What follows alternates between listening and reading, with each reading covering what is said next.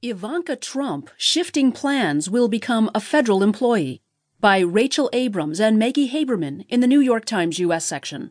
I'm Caroline Miller. Ivanka Trump, the elder daughter of President Donald Trump, is becoming an official government employee, joining her husband, Jared Kushner, in serving as an unpaid advisor to her father in the White House.